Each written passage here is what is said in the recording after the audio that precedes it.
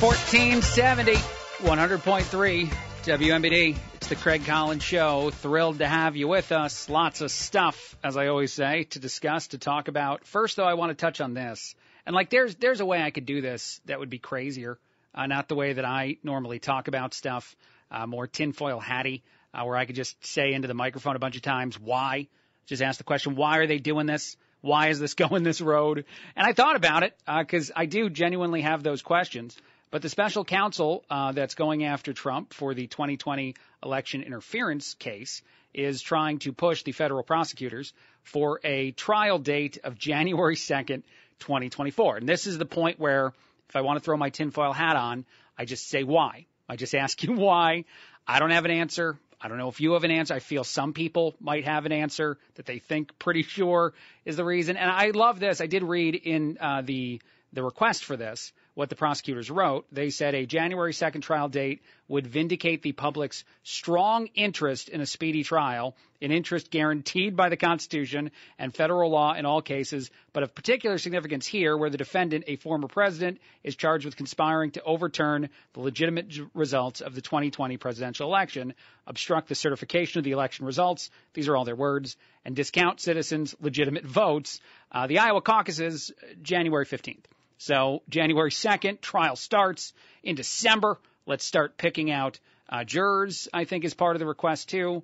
The judge will make a decision on whether or not they'll get what they want, the prosecutors. I'm sure the Trump team has asked for a lot more time than that to prepare for this. And the judge will make a decision by the end of the year, or the end of month, excuse me. It's just so interesting to me that so many of these things are colliding in such a way that no matter what you think, and this, look, I'll take the tinfoil hat totally off. I won't do it tinfoil hat way. But no matter what you think, no matter if you think that Trump is the most guilty person to ever be guilty of anything in the history of guilt, or if you think he's utterly innocent and everything's a crap charge against him, there is no, I just keep saying it, broken record, and I'll move on. There's no way to say this won't interfere with our election. There's zero ways to say that, claim that, especially if they get trial dates like January 2nd before anyone gets any chance to vote on anything. It seems tremendously significant to the prosecutors that they squeak into that goal line to make sure that whatever the end, they said they only want like 2 weeks to argue their case. So if it starts on the 2nd and it takes 2 weeks, where does that end? What day is that over around? Oh, yeah, that's right. About the 15th or so is when it would be over. It's confusing to say the least, and certainly even more than that to a whole lot of people. But I digress. That's just one thing out there in the world. Let's play this. This is totally different. This is a White House correspondent talking about inflation. And even though it's still going up and prices are still ridiculous, and I saw a viral video, I think it was on TikTok, of a kid that went to the grocery store, spent $100 and had like 2 bags of things, and they were all pretty much basic necessities. He said, I don't think he ever showed the receipt, but that is possible. You can go, you can buy almost nothing. You can be very confused as to why it costs so much. That's the world we live in. It doesn't seem that the people who are representing this current president want to be aware of that. Not just that they aren't aware of it, because they very well may be, but they just want to ignore it at all costs. This answer is a pretty good demonstration of that. I think the long game is making sure people know what they see, what the administration anyway sees as the benefits of this economy. And okay, hold on, I got to stop right there. What they see, well, what the administration sees anyway. I want to play that part again, because that's literally what he said. We need the people to know not what you see. It's not, you don't need to know what you're seeing. You need to know what we're seeing and telling you should be seeing. I think the long game is making sure people know what they see, what the administration anyway sees as the benefits of this economy. And the numbers today sort of help them. I mean, not as really. You said in your intro, it's not great news when inflation keeps going up, but it's not as bad as it was. It's not as bad as it was. You know what that sounds like? That sounds like somebody who's failing to run a company, and you're coming in and trying to save the company at the end, and they're asking you you're asking them how things got so bad, and they're like, well, it used to be worse. We used to be way more broken than we are now. We're still going bankrupt and stuff, but hey, things are going up. Things are getting better. It's not as on fire as it used to be. That's the version of an answer there. And I really love the administration has to tell the people what they see. I mean, what we're seeing for them, and they should just close their eyes and just listen to us all the time. Let's play this. This is our president, a guy who is, I guess, to some people, a president that's good at his job. I don't understand it genuinely. And this is not even attacking the left or attacking the right intentionally. It's just being honest. The president is so bad at public speaking. So bad that there's Robin Williams audio from years ago making fun of him and how terrible he is.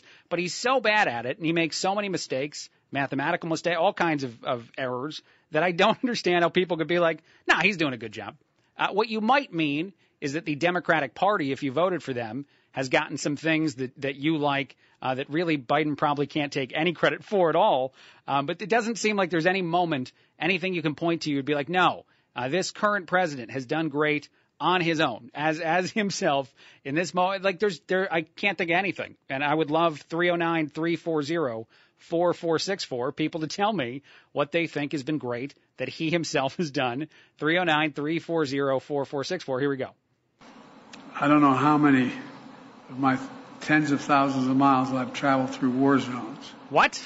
I don't know anybody who would not wonder whether or not what these veterans have seen would cause post-traumatic stress. 100%. That second part. Yes. What the veterans see makes sense to me. And yes, that's a good point to throw out there, I guess. But the tens of thousands of miles that he's spent himself traveling through war zones, what is he saying? I don't know how many of my tens of thousands of miles I've traveled through war zones. Tens of thousands of miles that he's been traveling. He's obviously been an embedded reporter at times, I guess, before his political career. I don't understand any of that. I do understand the comments and the need to support veterans. That should be a no-brainer for anyone, certainly for our political leaders.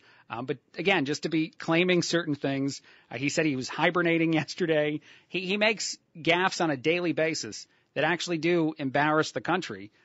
Beyond our country. There are things that we get made fun of, I think, throughout the world now. And I know people would say other leaders had that happen too. Biden is uniquely bad at putting his face on a camera, his face in front of a microphone. Feels like a big part of the job. All right, I'm going to move on. Other things out there. I do want to play this. This is a back and forth with John Kirby on Fox, pushing for more information about Devin Archer, about the Hunter Biden business deals, about the things that have come out that feel significant.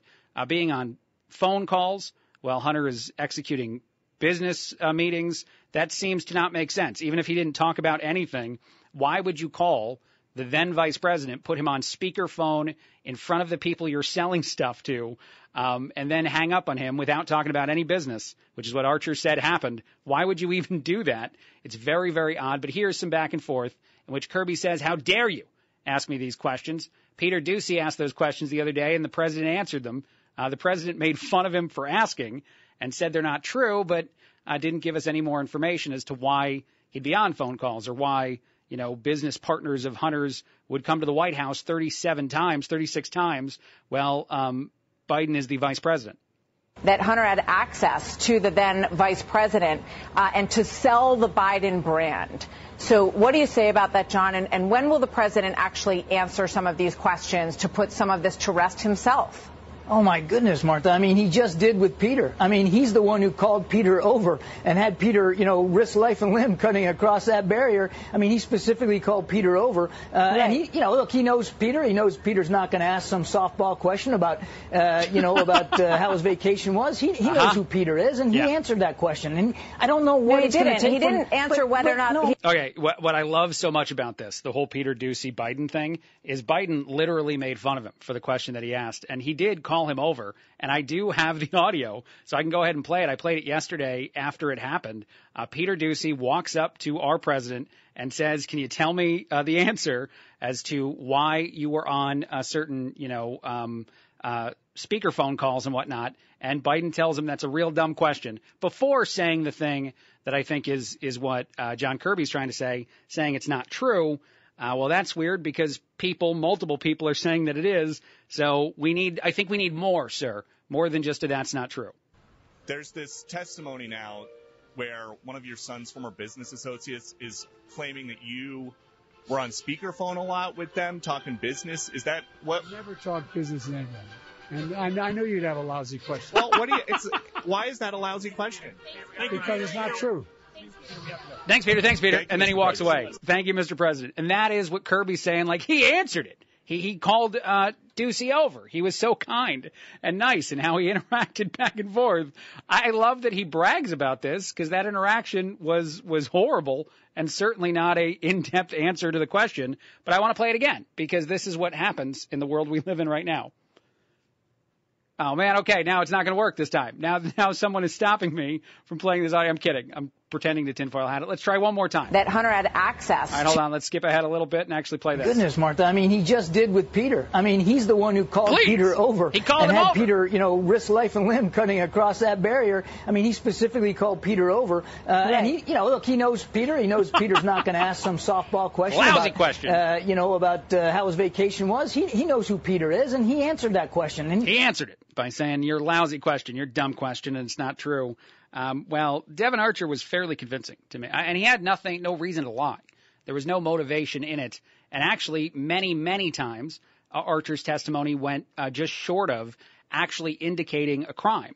He said that Biden wasn't involved in business discussions on those calls or on those speakerphone calls that he witnessed. At least none of that happened in front of Devon Archer. It's just weird that you call the guy and that I love that Tucker Carlson, Devon Archer back and forth. And maybe I'll play that a little bit later on in the show because Tucker, who interviewed Devon Archer, asked him, he's like, have you ever called in while your son was in a business meeting of any kind, just as his dad, or had he ever called you, put you on speakerphone so everyone could hear and just said hi and then essentially hung up? No, he was doing it to demonstrate access to a unique person with power within our government that is obvious to anyone who actually cares to pay that attention.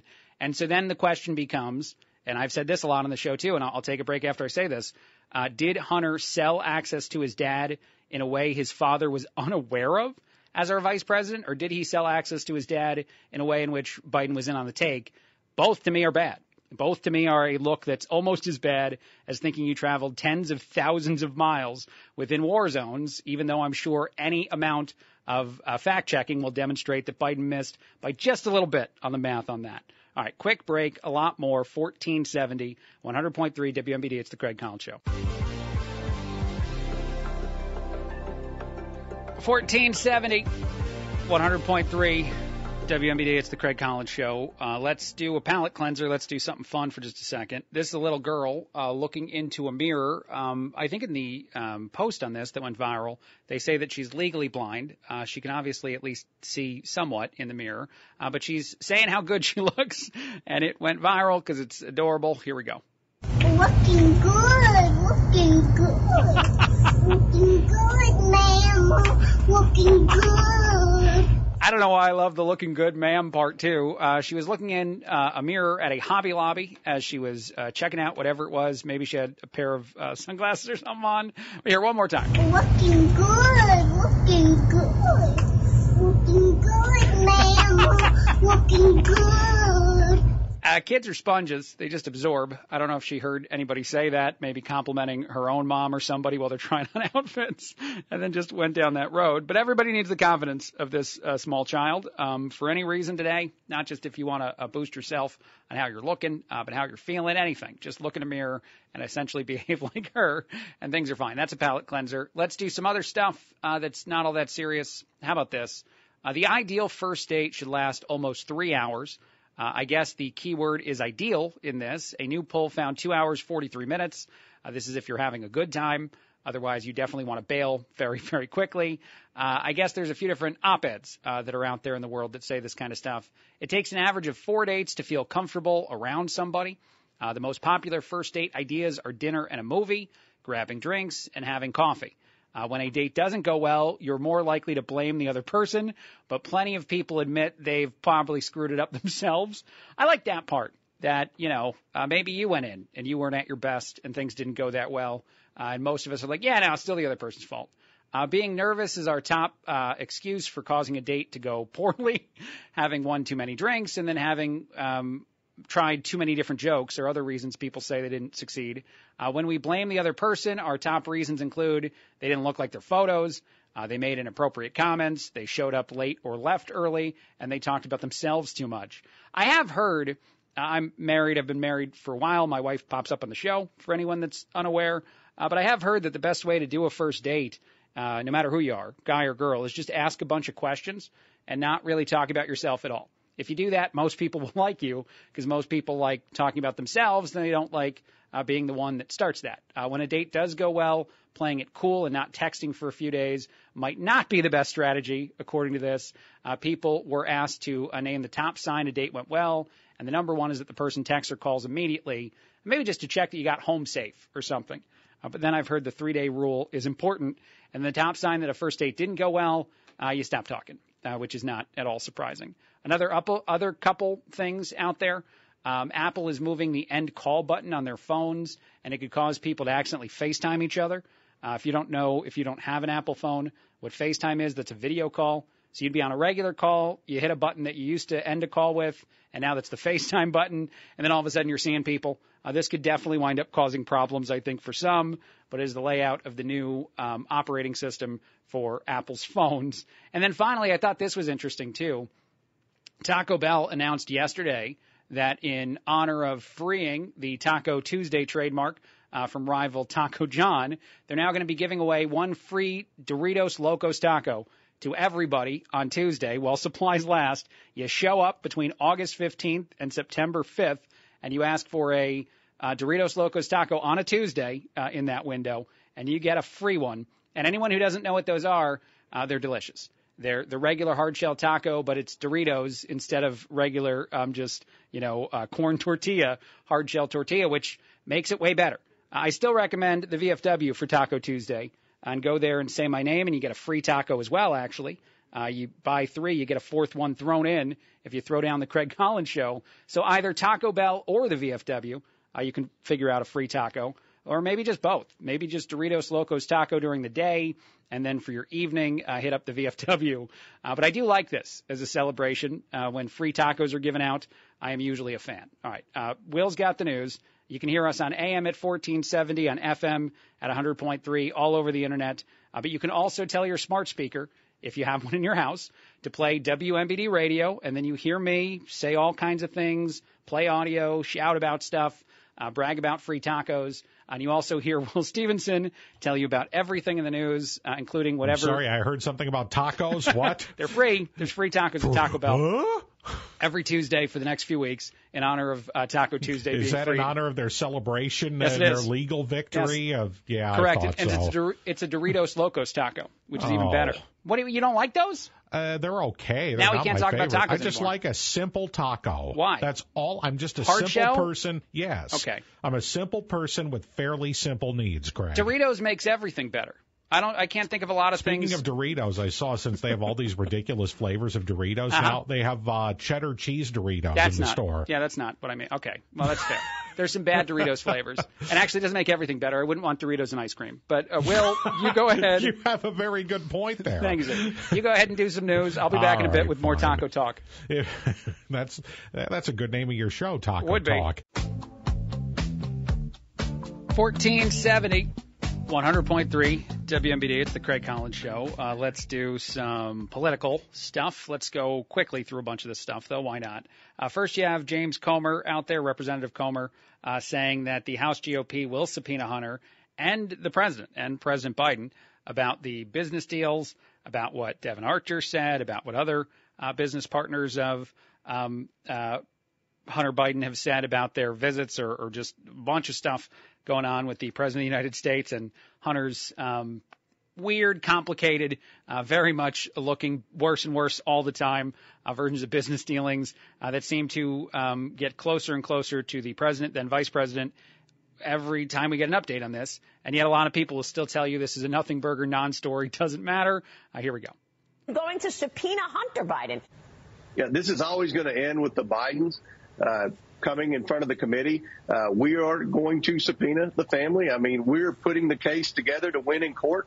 Obviously, with all the opposition and obstruction we're getting from the Biden attorneys now, we know that this is going to end up in court when we subpoena the Biden. So we're putting together a case. And here's the thing. I'm going to just predict this now. Whether or not they subpoena Hunter Biden in the next couple of years and the president of the United States, and I doubt he complies, this is something that probably won't go away. and probably after President Biden is out of office, which I think might happen in the next couple of years, but who knows? Whenever he's out of office, I think you'll see a lot of what you're seeing right now, or at least the attempt on what you're seeing right now against Trump happen against Biden, because every single political move winds up being a political move of the other side, of the other team, more or less. Would it go quite as far as it's going against Trump? Probably not.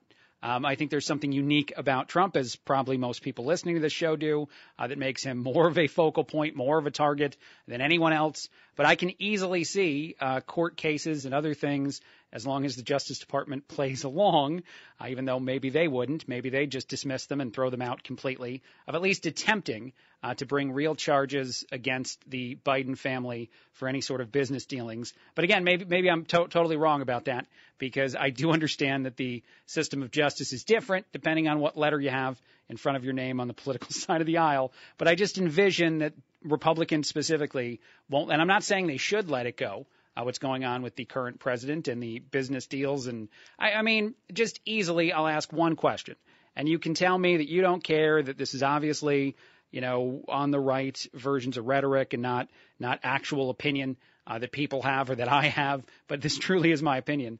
Why would Hunter Biden call the then vice president and put him on speakerphone so all of the people in these business meetings, 20 or so, could hear the voice of his father? Not just knowing. I mean, you walk into a room and you're looking to do a business deal with the son of the sitting vice president, that's what you want. Any of those companies, any of those individuals, any of those representatives for whatever the deals were they were putting in place with Ukraine, China, whoever it is, those businesses, energy companies like Burisma, they want access. That's easily a thing that they want. Ukraine is the second, or was the second most corrupt country in Europe behind Russia. That was a often repeated thing about that country up until, of course, this conflict. And now people in the United States feel for the war that's going on and care about Ukraine in a different sort of human way.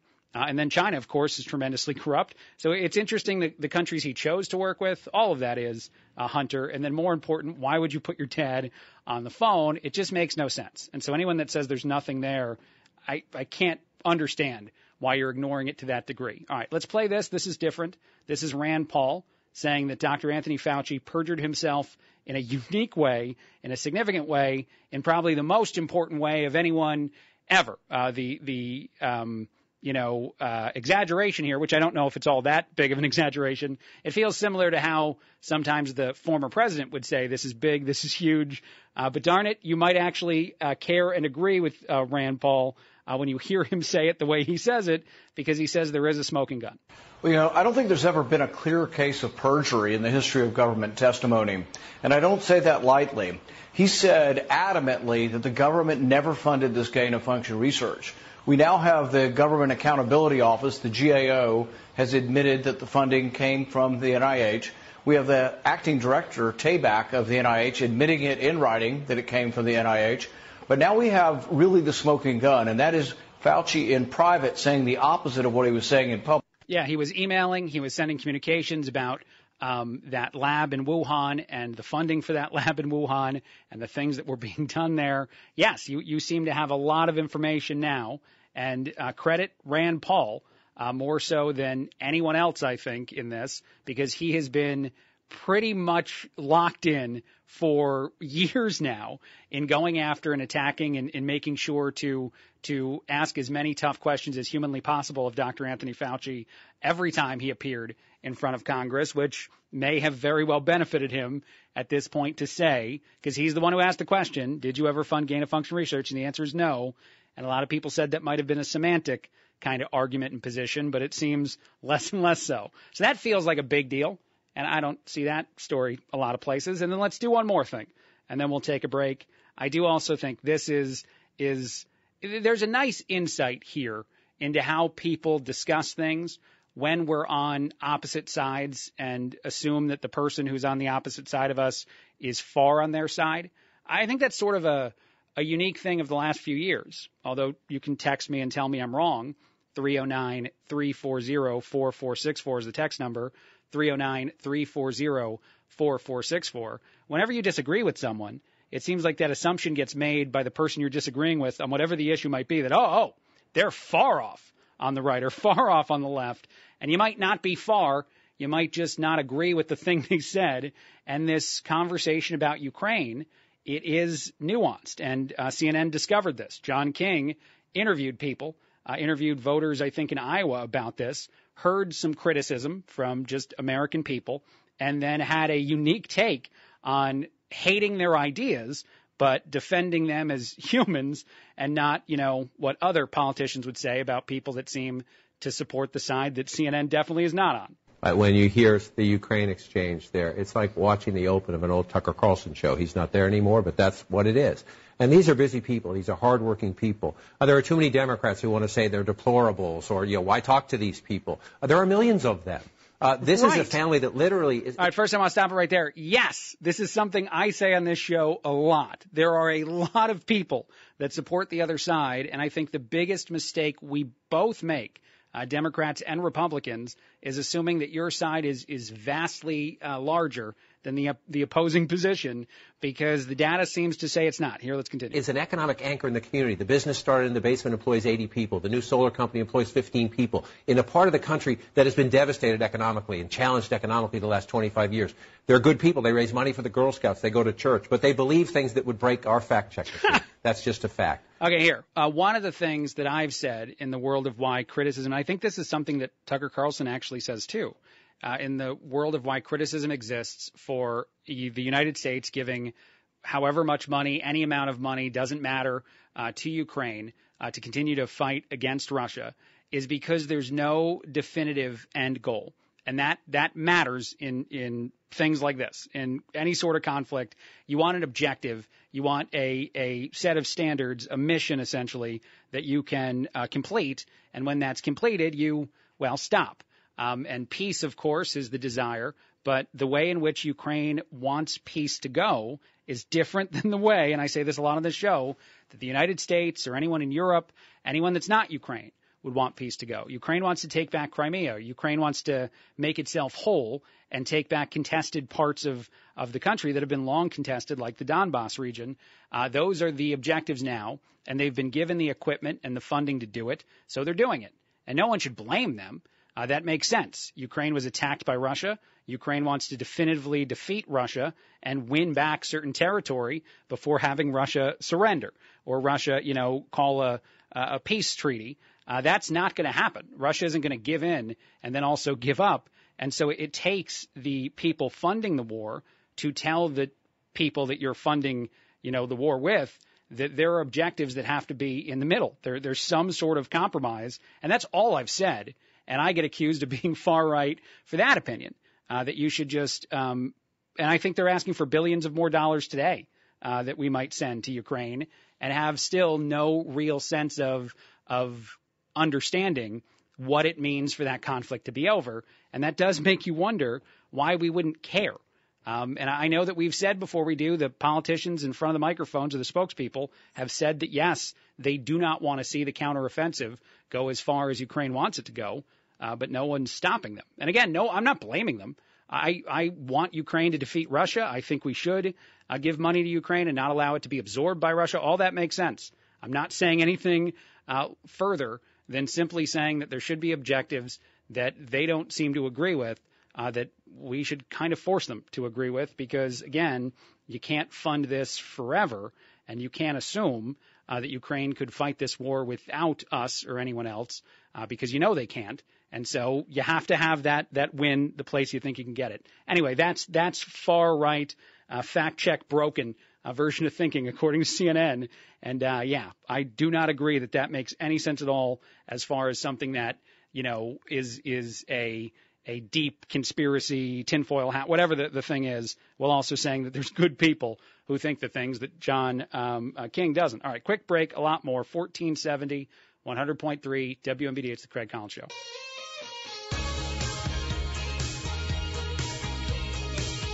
$14.70, 100.3 WMBD, Craig Collins Show. Thrilled to have you with us. Let's do some more silly audio stuff that's out there in the world. There's a new avocado. I like saying that sentence. Apparently they invented one. The University of California, Riverside has created the Luna UCR. They worked in the initials for their school, avocado. We even have one of the people behind this talking about it, talking about the benefits of it. She compares it to all the different apples that exist out there. It's weird. Science has made an avocado. Thank God. That is, I know a lot of us were really worried about this. It's like if you think about, you go to the store now and you see this collection of different apple varieties, but they all taste like apples, but they're all subtly different. Sure. And the Luna UCR is an avocado. It eats like an avocado, but it has a different eating experience than the Hass. It's smoother textured. Right. But it's a very nice eating quality fruit. That's good to know. It's a better eating experience. You might just pluck one off a tree and consume it right there. That is Mary Lou, who's talking about the unique benefits to their scientifically created. And I'm sure a lot of people will already be skeptical. And I don't blame you for being skeptical. I don't know why we're working on this. I don't know what the benefit of it is, again, necessarily. But it's out there, and maybe it's delicious. Who knows? I also want to play this audio. This is just kind of feel-good audio. So a dog chased a bear away from a toddler. And after this happened, the dad sat down and interviewed his kid and asked him questions, and then also, asked if he's okay. And what I love about this back and forth, and probably the reason this little 10 seconds of this video went viral, is the toddler was actually worried about the dog. So the dog saves the kid, and then the kid is worried about the dog, and the bear just runs off. Here we go. Were you scared? Yeah. Yeah. But then once you knew Jake was okay, you're okay then, right? Yeah, he got quite a few treats. He got some ice cream that night. He got a bath that night. Yeah, he would. He got the whole 9 yards. Yeah, the dog would get a lot of rewards, as many treats as you want for the whole evening for saving a kid. But I love that. And I love the fact that the kid was like, yeah, I was scared. And then once the dog was fine, I was fine. Dogs are great. They're the best, actually. I've said this as a joke at times, and people do get mad. I've been sent some angry texts at some point. Dogs are better than cats. It's just a definitive thing. Dogs love you more. When you show up at the house, they're happier about it. When you leave, they're sadder. They save your life. They do all kinds of things, and they don't want to eat you at all. Cats do, which is, I think, a study out there too. So I'm not judging you if you have cats. Obviously, they don't actually attack, but they're just not as good as dogs. Come on, let's be honest. All right, let me play this audio too. I know this isn't a sports show. I am tempted to play it though. If you were traded from one team to another team, and then in your first home start as a pitcher for the Phillies, you throw a no-hitter, they're going to be big fans of yours. You're going to have a few weeks now where you can probably do no wrong. That happened for a pitcher just last night. Here's some of the audio. Swung on, popped up, shallow center field. Rojas sprinting in, he's under it, makes the catch, and Michael Lorenzen has thrown the 14th no-hitter in Philadelphia Phillies history. He is being mobbed by his teammates as the Phillies shut out the Nationals 7-0. Yeah, he was just traded at the trade deadline from Detroit to Philadelphia, and then you throw a no-hitter in your home debut. The thing I liked most about this, and probably the thing I like most about baseball, is the human element feels different. And I don't know how to explain that better, but they kept showing Michael Lorenzen's family. They were in the stands. They were watching his home debut. And, like, mom starts crying. This professional baseball pitcher's mother is weeping in the stands as her son is throwing a no-hitter in his Phillies debut. And I don't think that other sports do that as well. I don't think when LeBron James broke Kareem Abdul-Jabbar's scoring record, there was a shot of mom crying in the stands. Those things, for some reason, like when Aaron Judge was going after the AL home run record last year, Ma was in the stands everywhere. And they were showing Aaron Judge's mother and I think Roger Maris Jr. a bunch. They even hugged after he broke Roger Maris's AL record. Those things seem cool, and I think it's one of the reasons that baseball's just better. Dogs are better, baseball's better. Hot takes to end this hour of the show. I saw this story. I thought this was kind of interesting, too, as just other stuff out there in the world. Americans admit that only about 56% of the purchases we make are worth every penny, meaning we buy a lot of stuff we don't think is worth the money we're spending on it. A survey of 2,000 adults revealed that the average, amount of purchases we're happy with is what it is, and then 15% admit they're satisfied with only about 20% of the things that they purchase or less. You know, it's funny. My wife has to kind of be encouraged to buy something for herself. She doesn't buy a lot of things on her own with her own money. She, you know, is very good at saving. I'm very bad at saving. So we work out well as a couple. If we were both bad at saving, we would not be doing as well as we're doing right now. But when I encourage her a lot to buy stuff, anything for herself, and then she does, she often will walk out of the store with that same feeling like, I shouldn't have got this. And it's usually just because you rethink the price of it or something else. But at the end of the day, more often than not, if you give it a couple more days, you wind up happy again. So I wonder if the people who are asked this question think about the immediate walk out moment. And if that starts to feel like, I could have saved that money, I could have spent it on something else, and not necessarily like the down the road feeling about stuff. Because I know I waste my money on certain things. I'll admit it. You should admit it. We can all admit it. But there's a bunch of stuff that would be, you know, like technology, my speakers that I bought for my basement to go with my projector. I didn't need to buy them. They weren't crazy expensive. I bought the cheaper Amazon ones, but I'm very happy with them every time I watch a Yankee game, and I have surround sound and the giant projector screen. That's a very good moment for me. So any level of regret is immediately washed away. Or if I watch a Fast and Furious movie, which I often do alone because no one else that I know really likes those Fast and Furious movies. I even made my family watch one when they came to visit recently, my brother, his wife, their kids, and most people in the room either fell asleep or walked away, and it was very, very sad. And I think we were watching like Fast and Furious 9, which I think is a pretty great movie. But anyway, those are moments where I don't regret my purchases. That's my hack for you is, you know, use the purchase the way you intended it, and maybe the regret goes away. And I feel bad for people who only like 20% of the things they buy. All right, quick break, a lot more. 1470 is AM, 100.3 is an FM, and all over the internet, WMBDradio.com.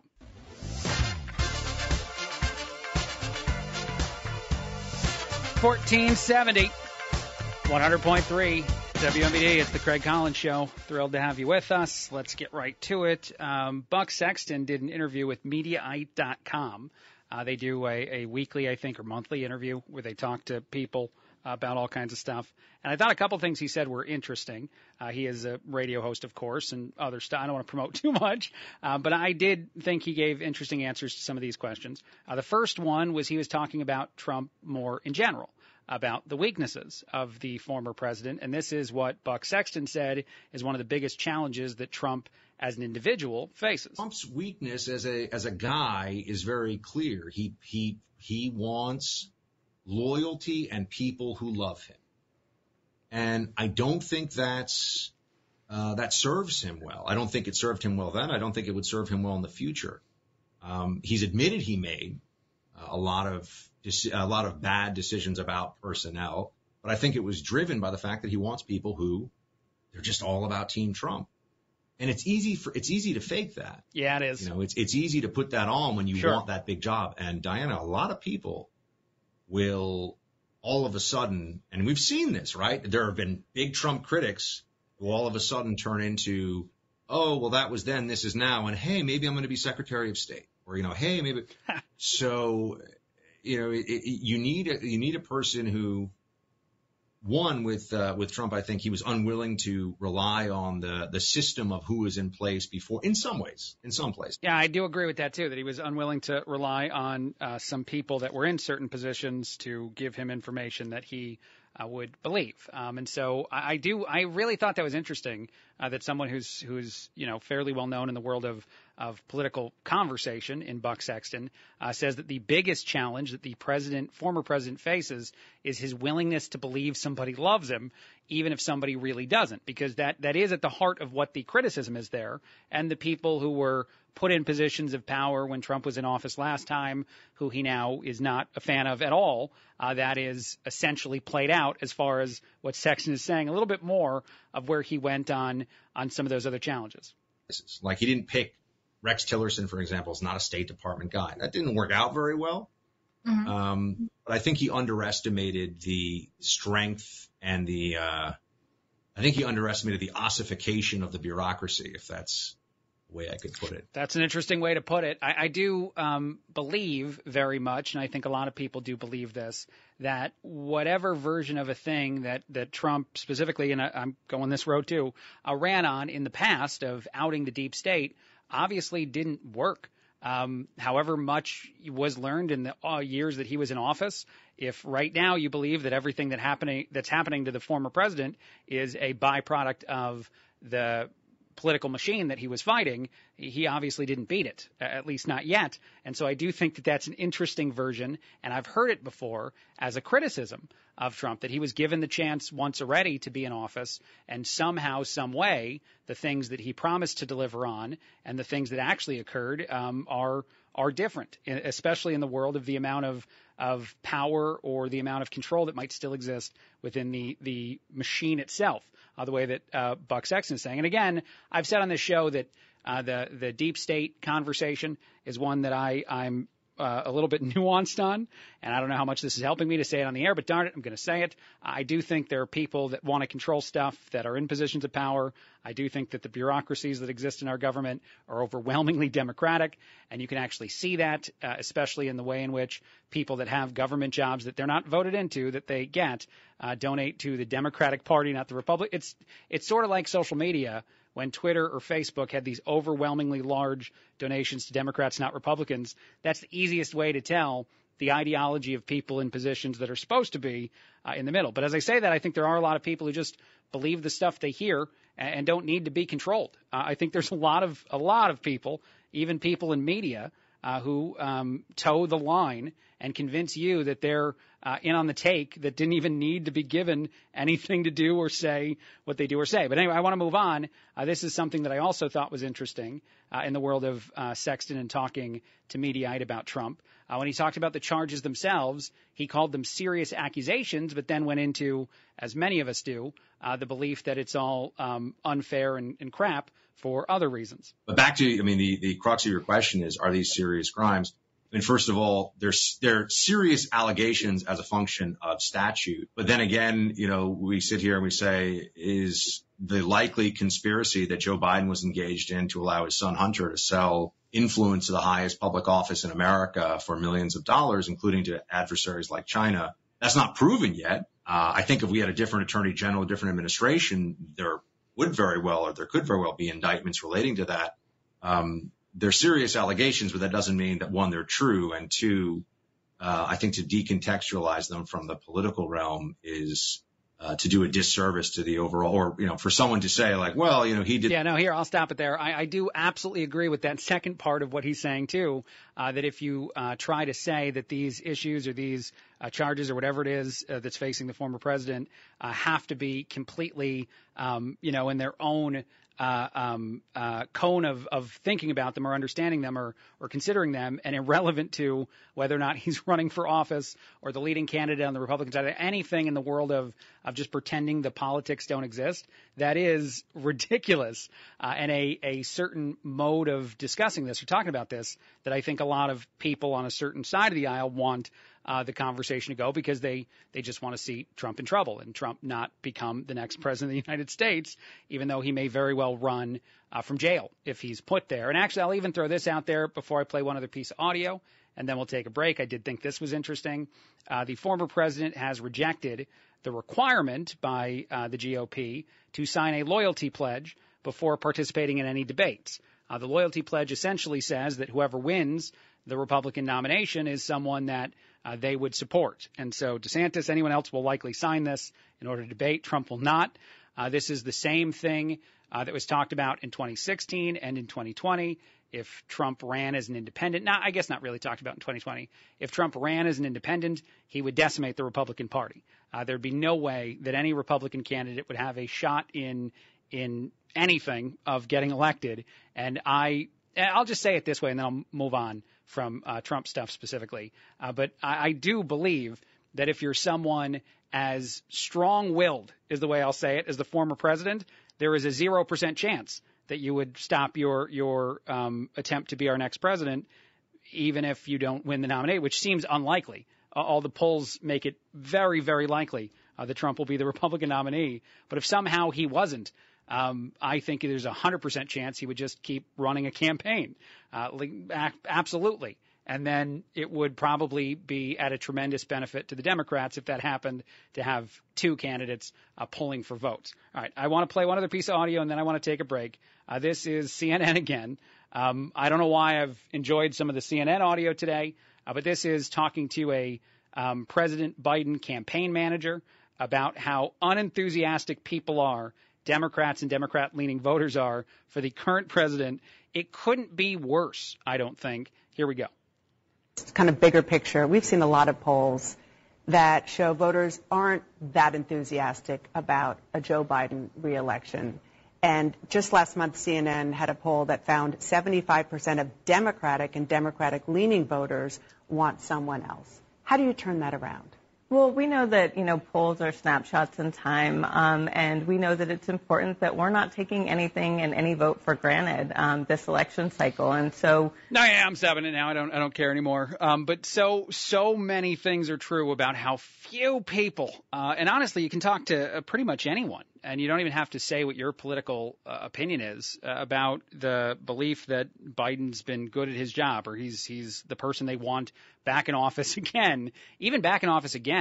The second part feeling like the more important part to me, but that part being more or less that if you do, sorry, I've been distracted by a couple of things coming in via text that I'll get to in a little bit later on. But if you do accept the idea that Biden is so tremendously unpopular, then I don't understand how you run the campaign the way you're running it, or not allow maybe, as the Democratic Party probably should, more people to be in that fight than are in it right now. That seems to be the thing that most dooms the likelihood of a reelection for Biden or any Democrat, is an unwillingness to consider other options, not necessarily the strength of the opponent, even though, of course, in every poll, and now in some polls, Trump is even demonstrated to be beating Biden, which not surprising. I think a lot of people would vote against the current president.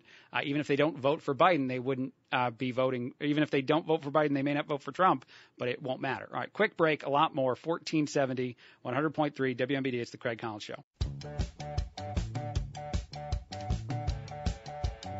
1470, 100.3 WMBD. It's the Craig Collins Show. I appreciate the texts that come in throughout the show, and I'll tell you what I got distracted about a little bit ago during my last segment, because I remember quite a bit in 2016 talking about it, that Trump would run as an independent if he lost the Republican nomination. John Ackerman, a listener to the show and texter, said that Trump couldn't run because of sore loser laws, which I do know exist.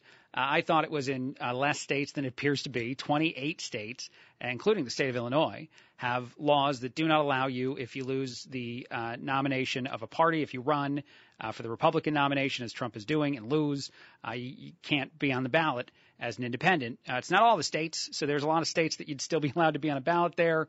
You'd still cause havoc, and chaos, I think is what I was trying to do, put two words together. And Trump has many, many times threatened to do that, and that's the biggest reason why he wouldn't sign, I think, a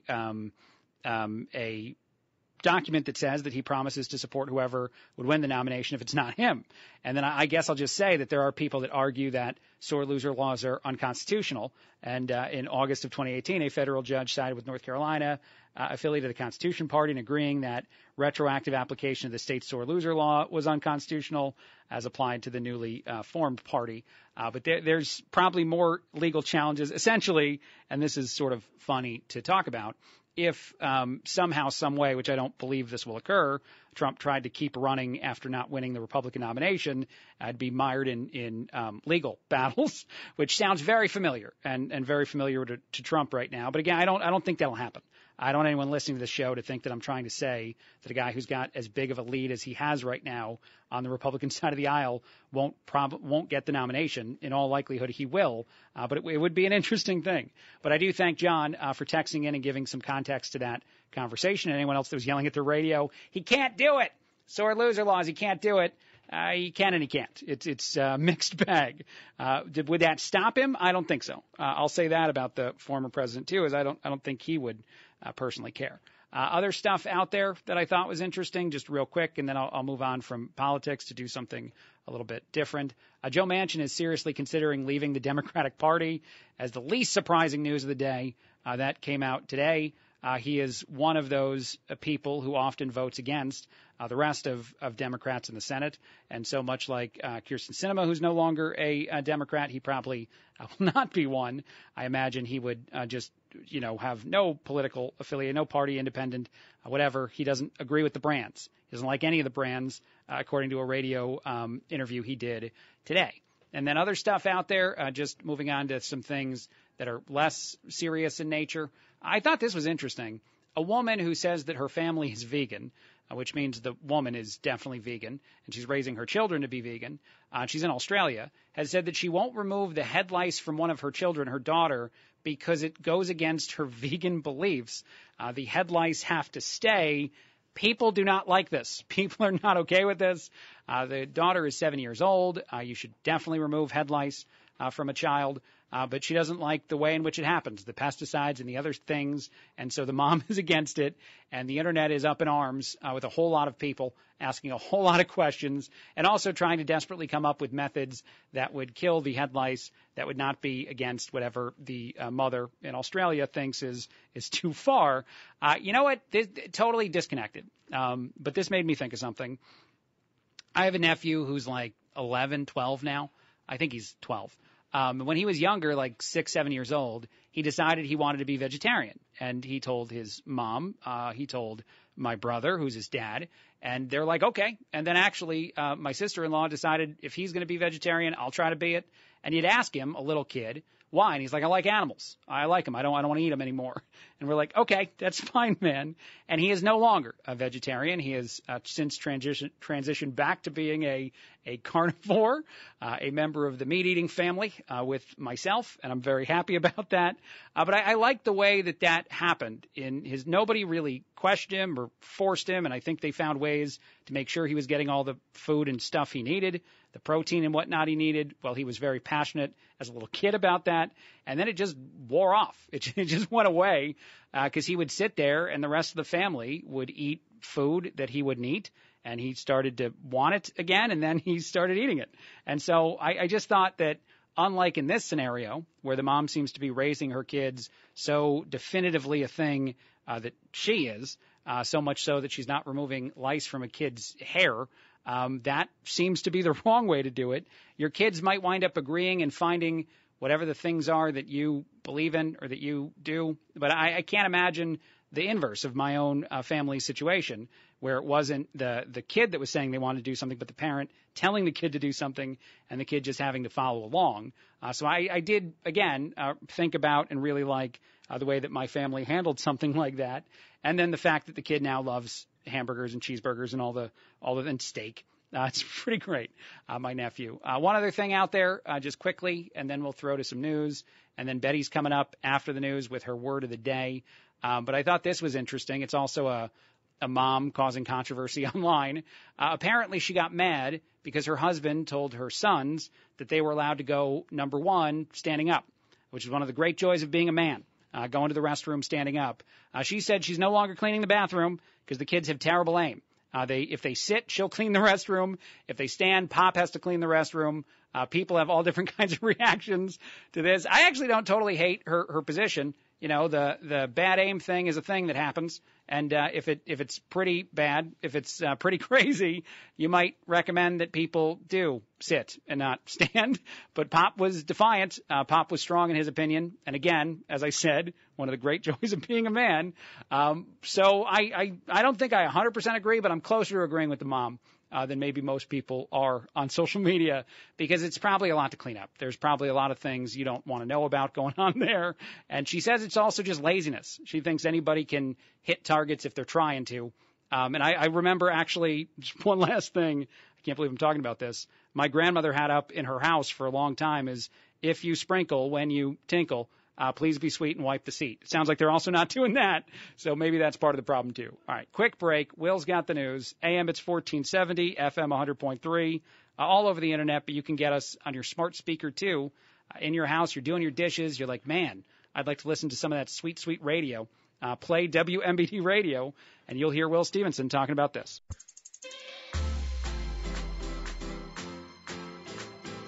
$14.70.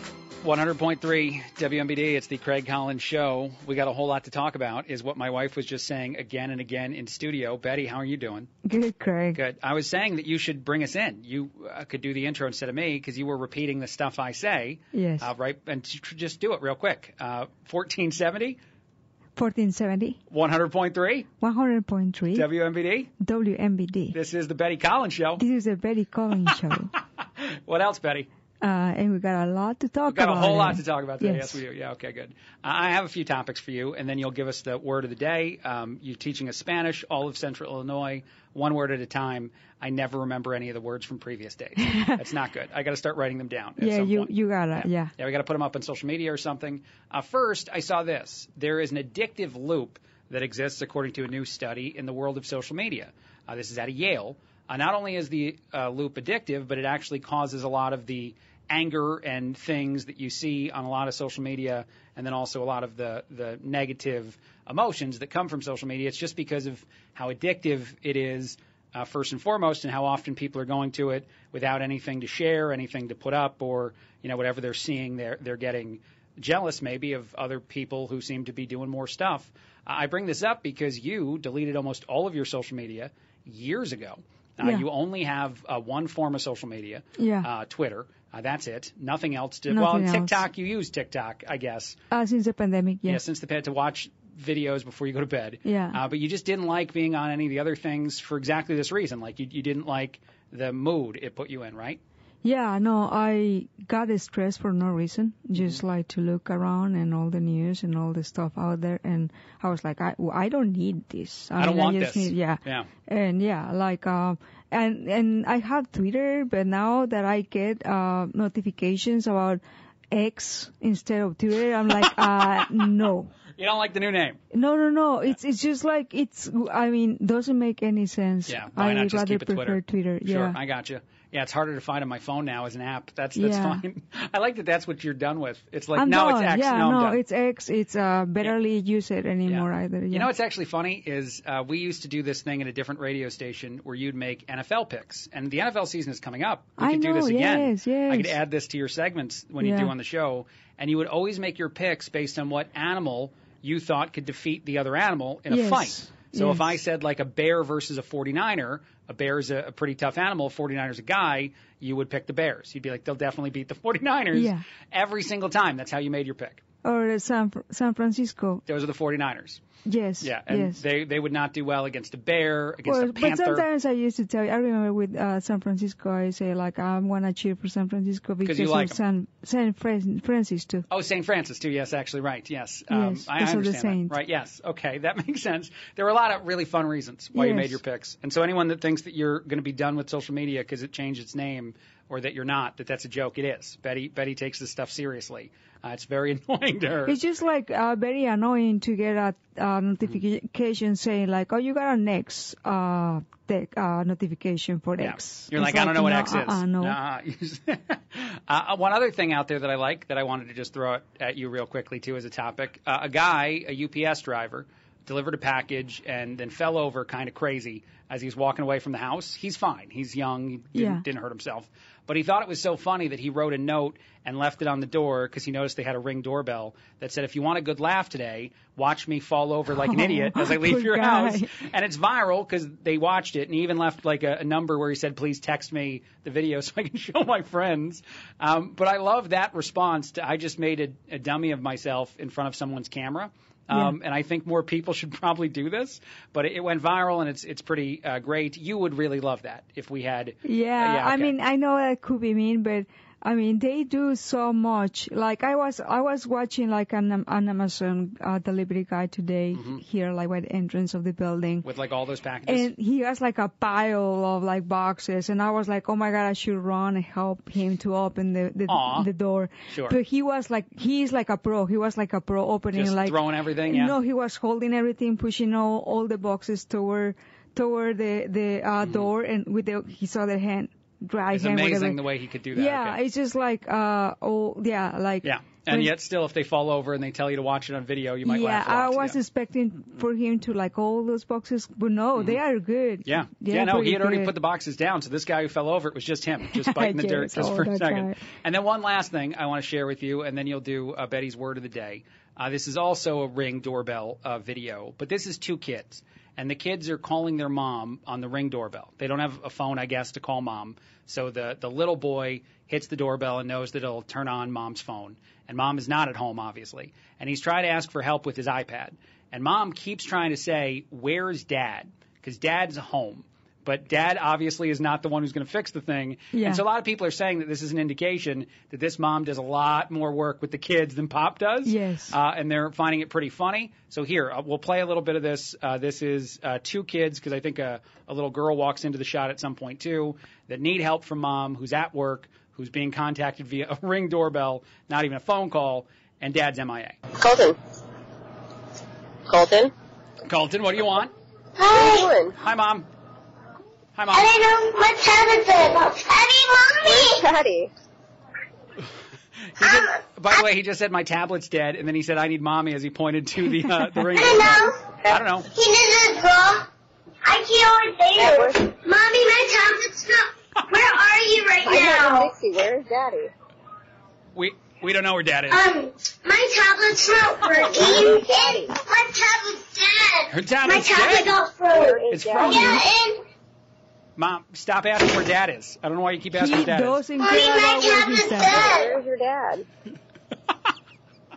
I don't know. I didn't know. Let me show you emotional, okay? And then he ran away. He just ran away toward the end. He's like, all right, fine, I'll go look for him. But no idea what is his dad. He doesn't care about his dad. He just does care about his tablet. Yeah, he wants Mom to help him fix the tablet. Yes. It reminded me a lot of adorable. It reminded me a lot of your nieces and nephews and your mother, their grandmother, because they turn to her for everything. It seems like a couple of your nieces, they'll go to grandma before they'll go to their own parents totally, to check on stuff. 100%. And so they say that there's like a go-to person for kids in families. Is probably the favorite that they have. Yes. But apparently those kids all really like Mom and not Dad.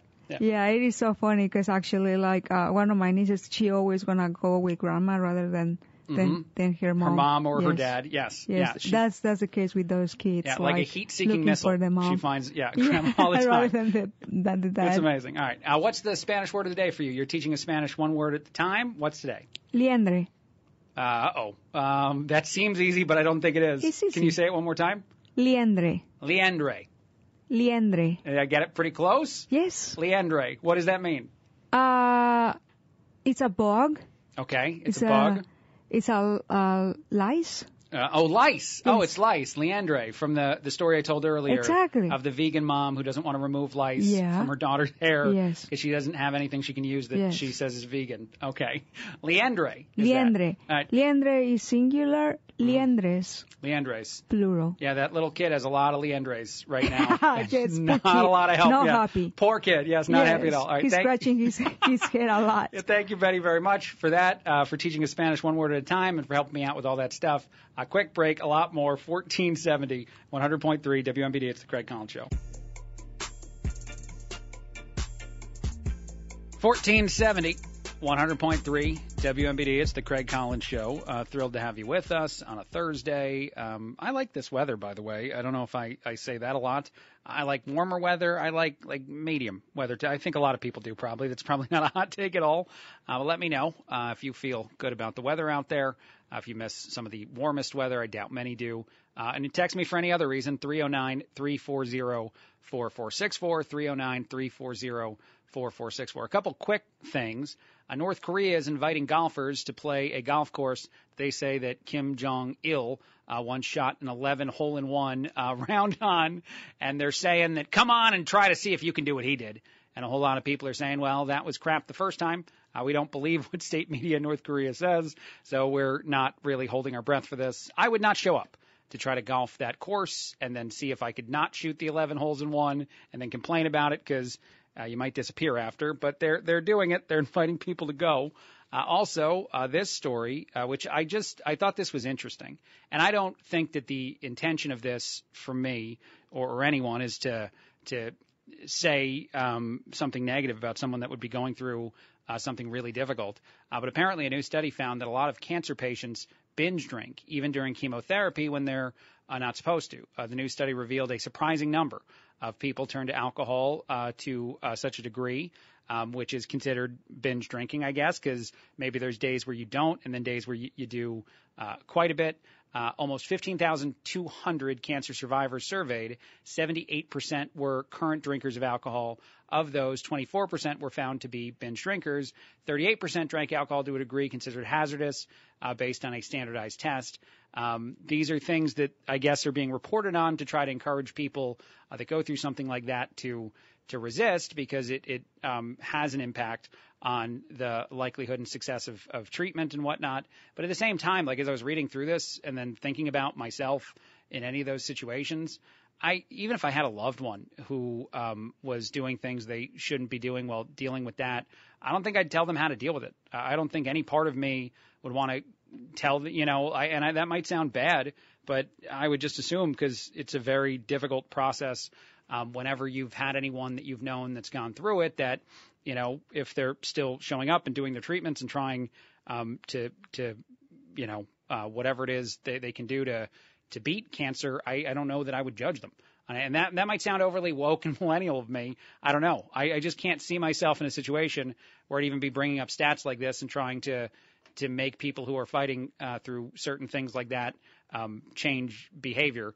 But a lot of people do it. So out of cancer survivors, 77.2% of women said they were current drinkers. 78.6% of men said that they were current drinkers to some extent whatsoever. All right. Other stuff out there, just moving on. I saw this. I thought this was interesting. It was a debate that was raging on social media. Are you a bedroom parent or a living room parent is the question.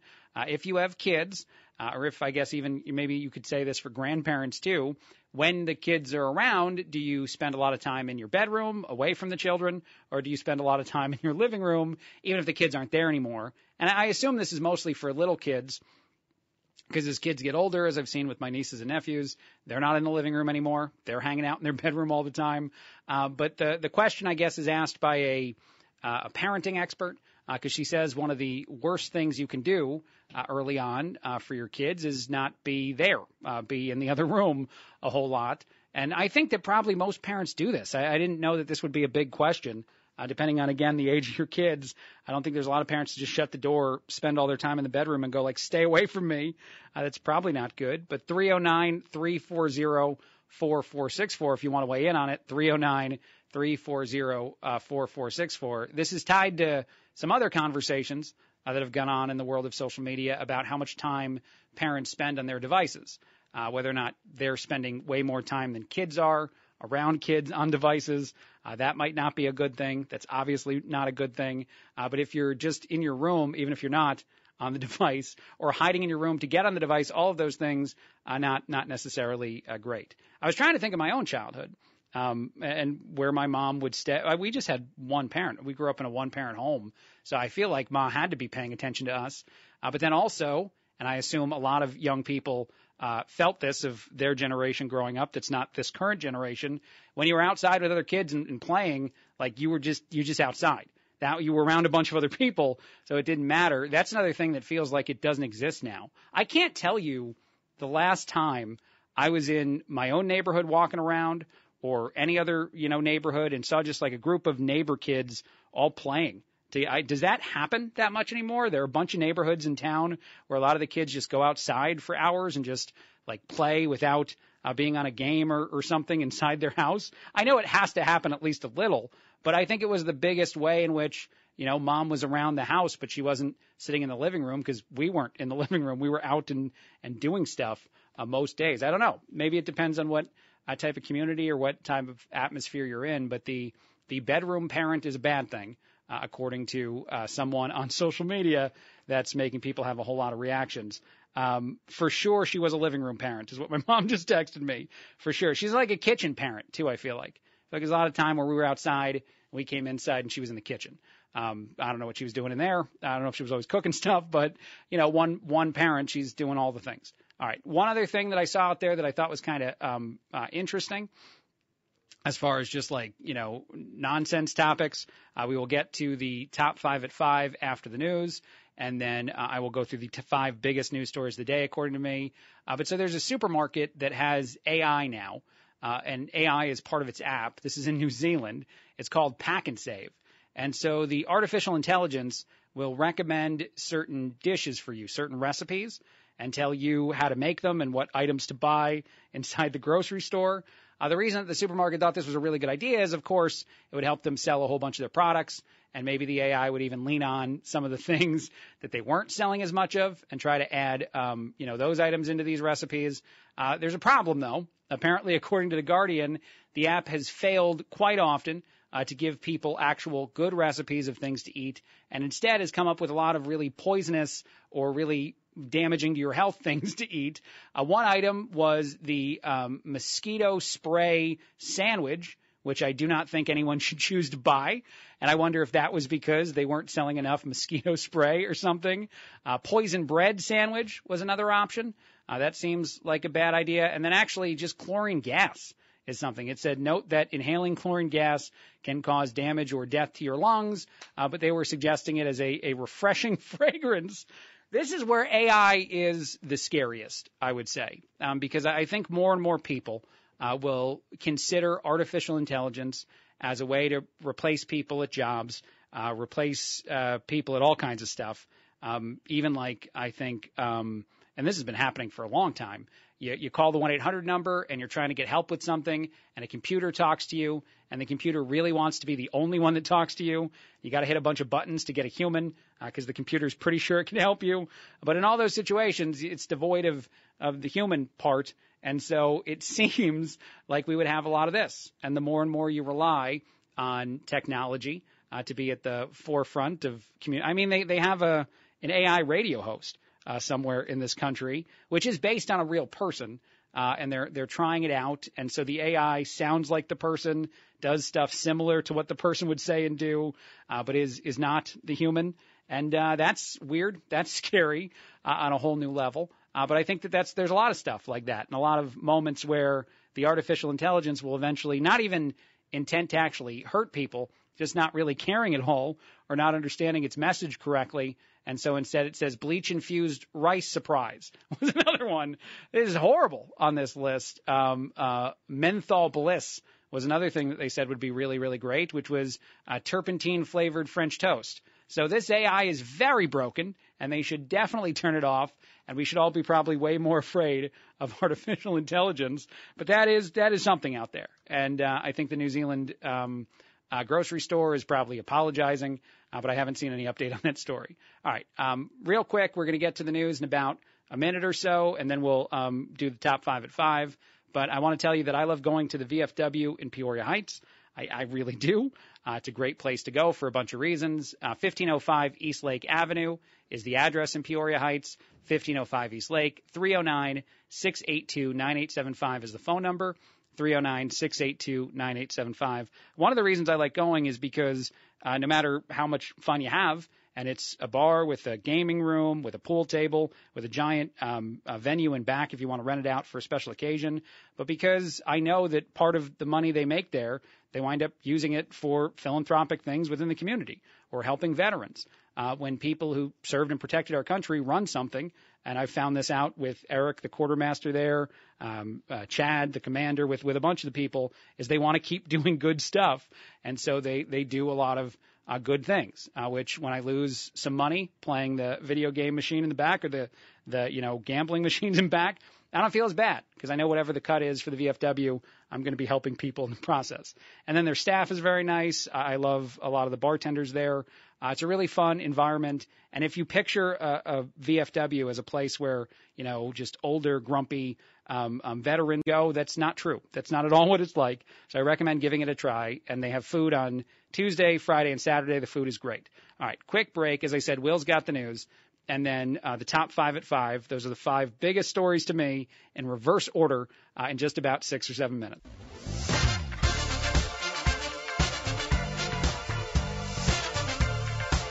$14.70. 100.3 WMBD. It's the Craig Collins Show. We do this every day at this time. I call it the Top 5 at 5. The 5 biggest news stories, according to me. We have a sounder. It's time for the Top 5 at 5 on the Craig Collins Show. That's right. These are in order, as I've been told now. That's the better way to do them by a lot of you guys, the listeners. 309-340-4464 is the phone number to text me at to throw your opinion on to any of this stuff. 309-340-4464. So first, and this was kind of hard to pick the top 5 today, but in reverse order. So number 5, biggest story of the day to me, the IRS just lost a bunch of records. The IRS is unable to locate millions of tax records, according to a watchdog organization. They lost track of them. You look at them, they're like, we don't know. It could have been anywhere.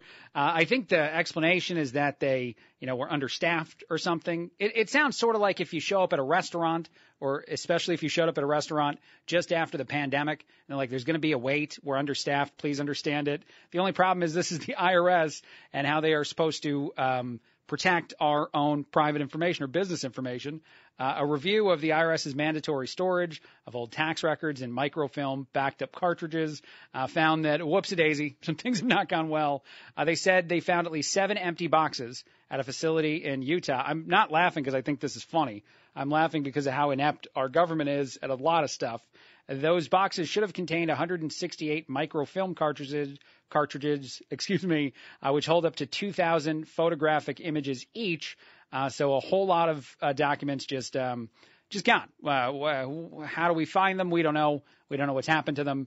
It's our bad. Please stop looking at this. That's the number 5 story for me today. I probably should have made that higher on the list. Number 4, consumer prices are up 3.2% in July as inflation slowdowns. Well, they stalled. Anyone that was bragging last month that, hey, inflation, it's stopping. Don't worry about this. Everything's okay. We see from the CPI that things are not okay at all. In fact, they keep getting worse.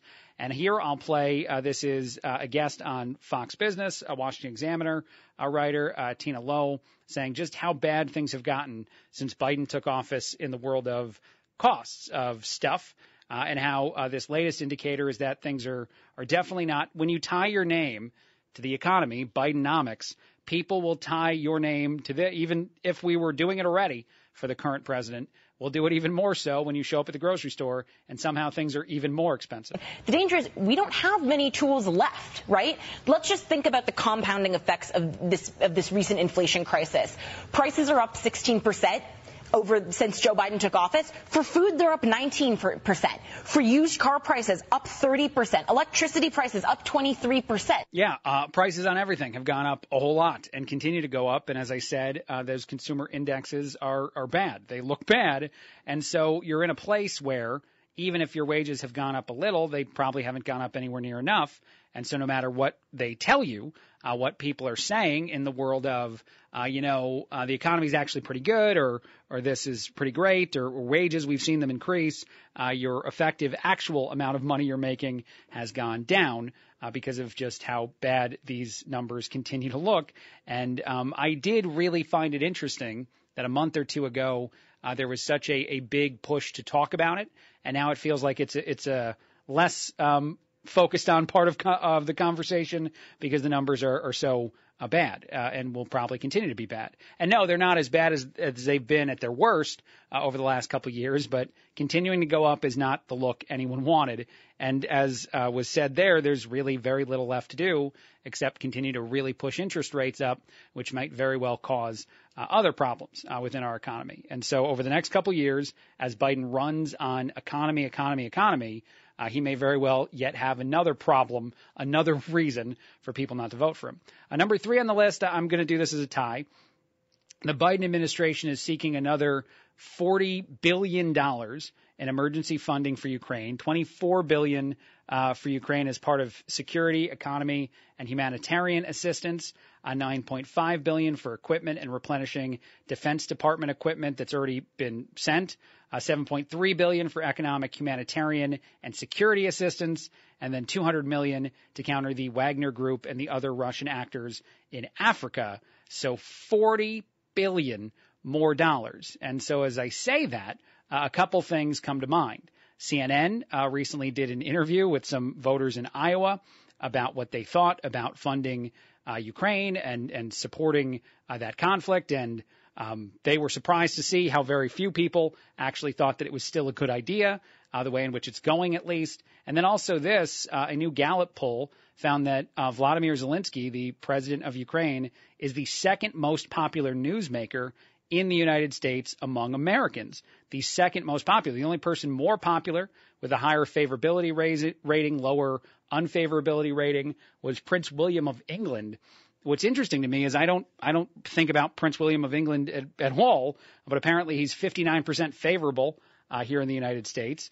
You have to go pretty far down the list to find the current president, who is 57% unfavorable, 41% favorable, which are actually numbers that are worse than Trump.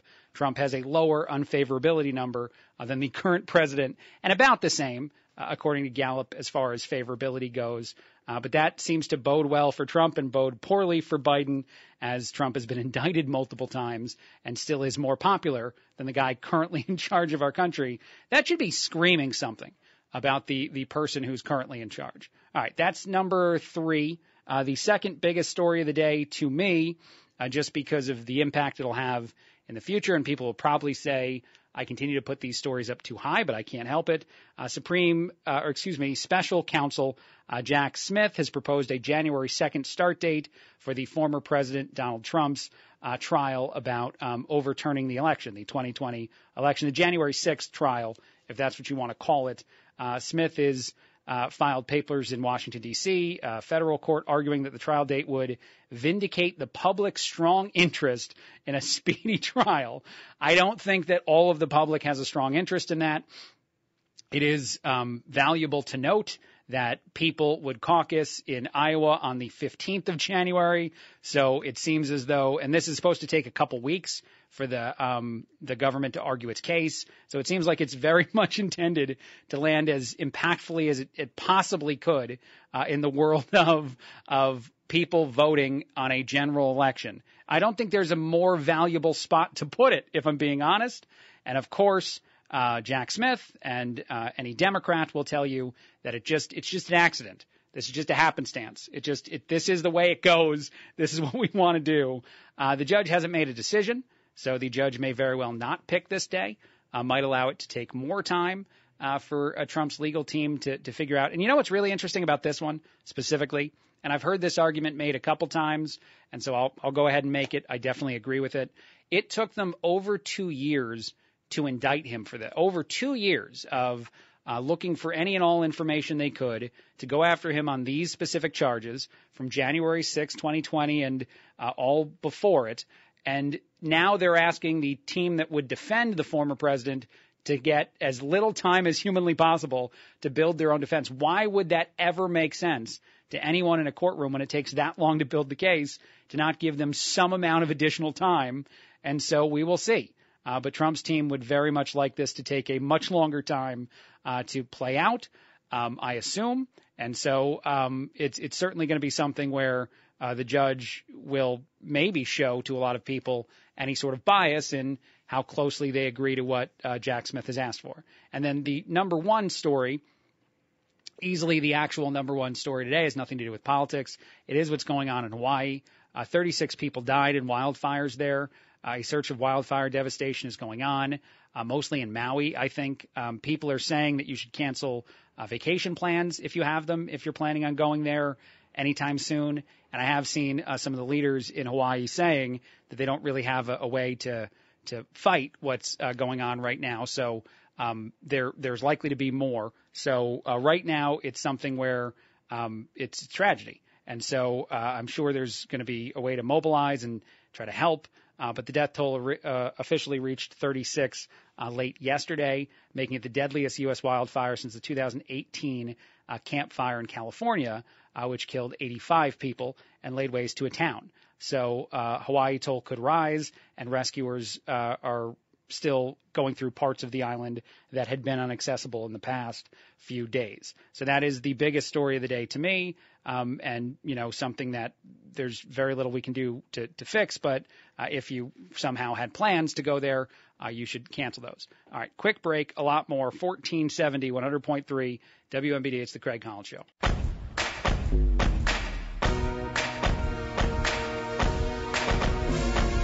1470, 100.3 WMBD. It's the Craig Collins Show. We're going to do good story, bad story after the news. Good story, bad story is something that will make you feel very good about the world we live in, about humanity, about the people around you. And then, well, another one won't. Another one will do the exact opposite. That's coming up in a little over 10 minutes. First, this, though, I thought this was interesting in the LA Times. There is now a debate, and people, I think there are even talking heads that have put on experts that are talking about this already. There are people that are saying we should go back to wearing masks. There is an uptick in COVID cases, although it's not one that's alarmed most health experts. But there are people, including a doctor out of UC San Francisco, that is saying that the wave could be bigger, and that these are precautions. I think there's even one talking head person out there that said that you might want to wear a mask inside your house. I doubt many people are going back to this. And the reason why I think this time that very few people would go back, although I'm sure there are people that would willingly put a mask back on, is if you've paid attention to a whole lot of the studies out there, most of them have said that masks didn't work. Most of them have said that a lot of things that we did during the pandemic didn't work. One of the biggest reasons why masking specifically didn't have the impact you were told it was going to have is because no one wore them the way that, say, a doctor or nurse would, which is the M95 or KN90, whatever, the N95 mask, and then you have it like stapled to your mouth 24/7 without taking. I'm not trying to fearmonger. I'm just saying that there's a lot of scenarios where human beings in their everyday life do not do that, and so then again, it doesn't make sense why they're saying to wear them again. But some people are. I wonder if it's all just like a mental thing. I wonder if people that would go back to that so quickly and feel as though they're protecting themselves or protecting other people, all of which you're unlikely to be doing via the mask. And again, any of the data that's actually out there over the past year or so would just be doing it because, like, mentally it gives you control. But the number of cases are nowhere near as bad as they were. I don't know if there's a projection for them to be as bad. And I will say, and I was surprised I even looked into this because of this story, because it's been a long time since I typed certain words into Google to look for information. But cases are still not any more serious than they've been over the past, year and a half or so, meaning that cases are quite a bit more mild when they do happen. So not something that seems to at all align with the people who are starting to sound certain alarms. And I'm sure that most people listening to the show are laughing right now, thinking about the idea of being asked to put on masks or any of that again. And I'm certainly understanding of that position. I'm surprised that it's a conversation that the LA Times claims is out there, because I can't even think of anybody that's had it, anybody that I know that's talking about this.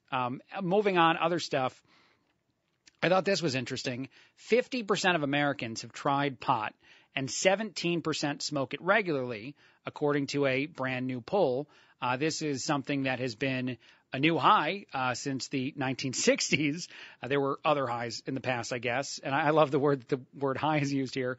But now this is a ever-increasing number over the last 10-plus years, mostly because more places have made pot legal.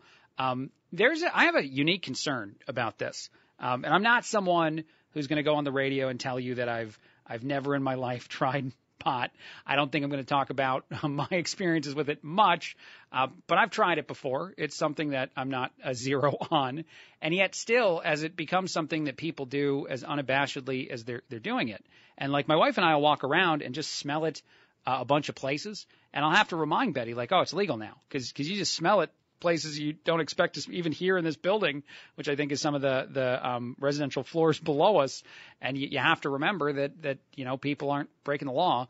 But the thing that makes me intrigued about an uptick in it, and sort of the what's becoming, I think, in some places a more and more common, even public version of doing it, is the odds of someone being behind the wheel of a car or someone living their everyday life and being impacted by pot. We don't have people, I think, doing this as often in the world of drinking alcohol, where you'd almost do it and still go to work. But there are a lot of people who smoke and work, or smoke and do something else.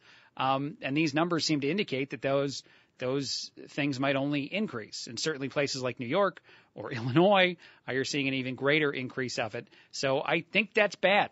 And also, and again, I'm sure Some people who don't care about this might be saying Catholic Craig or some version of me is coming out.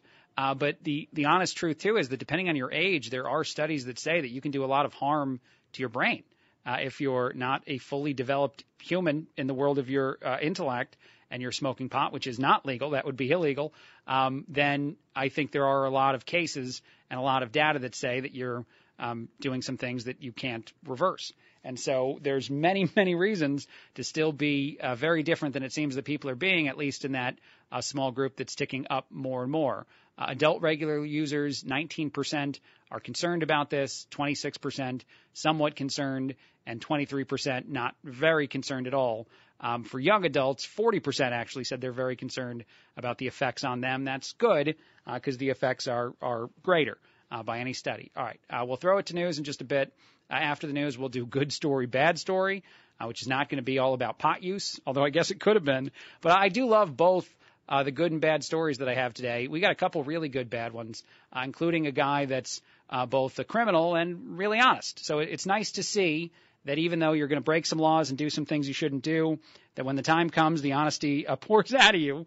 I'll tell you exactly what that story is and how that worked, and much more in just a bit. You can hear us on AM radio at 1470, on FM at 100.3, all over the internet, as I say. But you can also hear us on our app, the WMBD radio app, on both iPhone and your Android devices. And then finally, if you have a smart speaker and you want to play it in your house, as TJ clears his voice, if you want to play the smart speaker in your home, just go ahead and say, play WMBD radio, and you'll hear Will Stevenson talking about this. That was the loudest clearing of a throat I've heard in my life. Jeez. Hey, we all got to do it, man. Gotta have those radio voices ready to go. Me. Here we go. Thank you.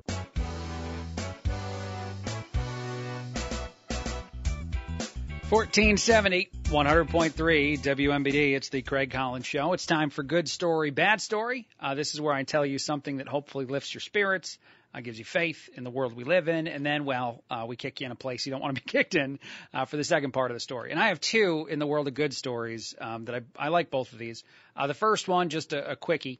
The first mother-daughter duo is headed to space on this second flight with Virgin Galactic for people that are just paying and going up there. It's $450,000 each, so it's not cheap. They won their seats in a contest, though. So a mom and a daughter will be the first mother-daughter duo in space. That's making the rounds some places. And then this story I liked a lot. The name of this woman is Mary Ruth. She's 86. She recently lost her husband. That's certainly not the good story part. She lives in Kentucky, and so she decided that she needed something to do. So she became a greeter at Walmart and said that just work itself is sort of beautiful therapy. But here's the thing, like her personality is so infectious and people like her so much because she's got something that very few people have when you walk in and get greeted at the Walmart nowadays, that she's become a local celebrity in the town.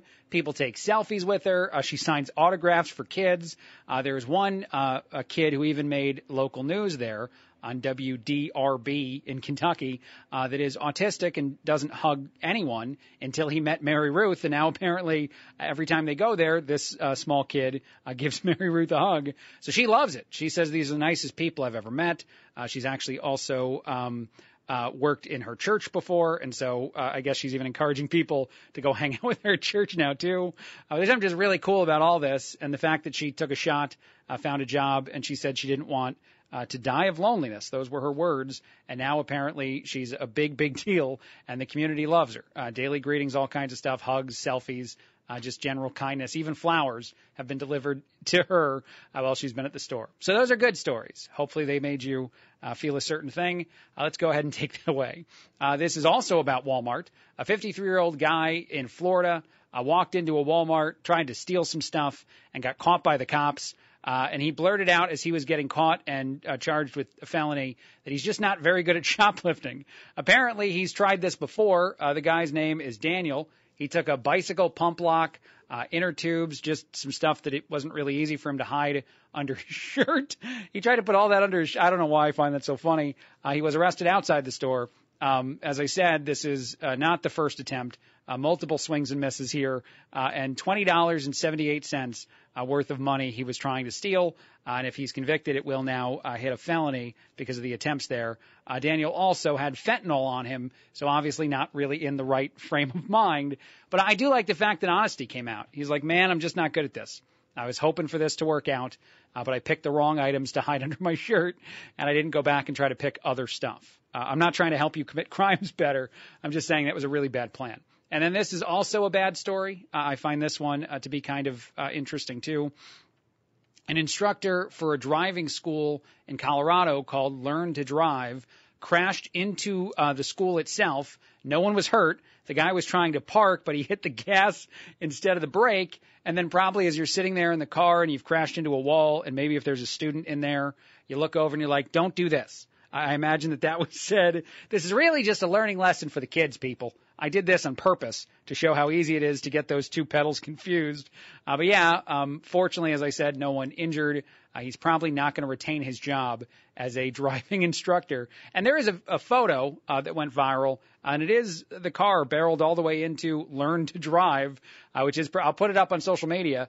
It is pretty funny because that's probably not the place anyone went to learn to drive that day. If you see a SUV sticking out of a window, that's probably not the location you want to send your kids. All right, that's good story, bad story. I'm going to do a couple other quick political things, and then we'll take a break. This first is very important to me, and I think a lot of these are pretty important now.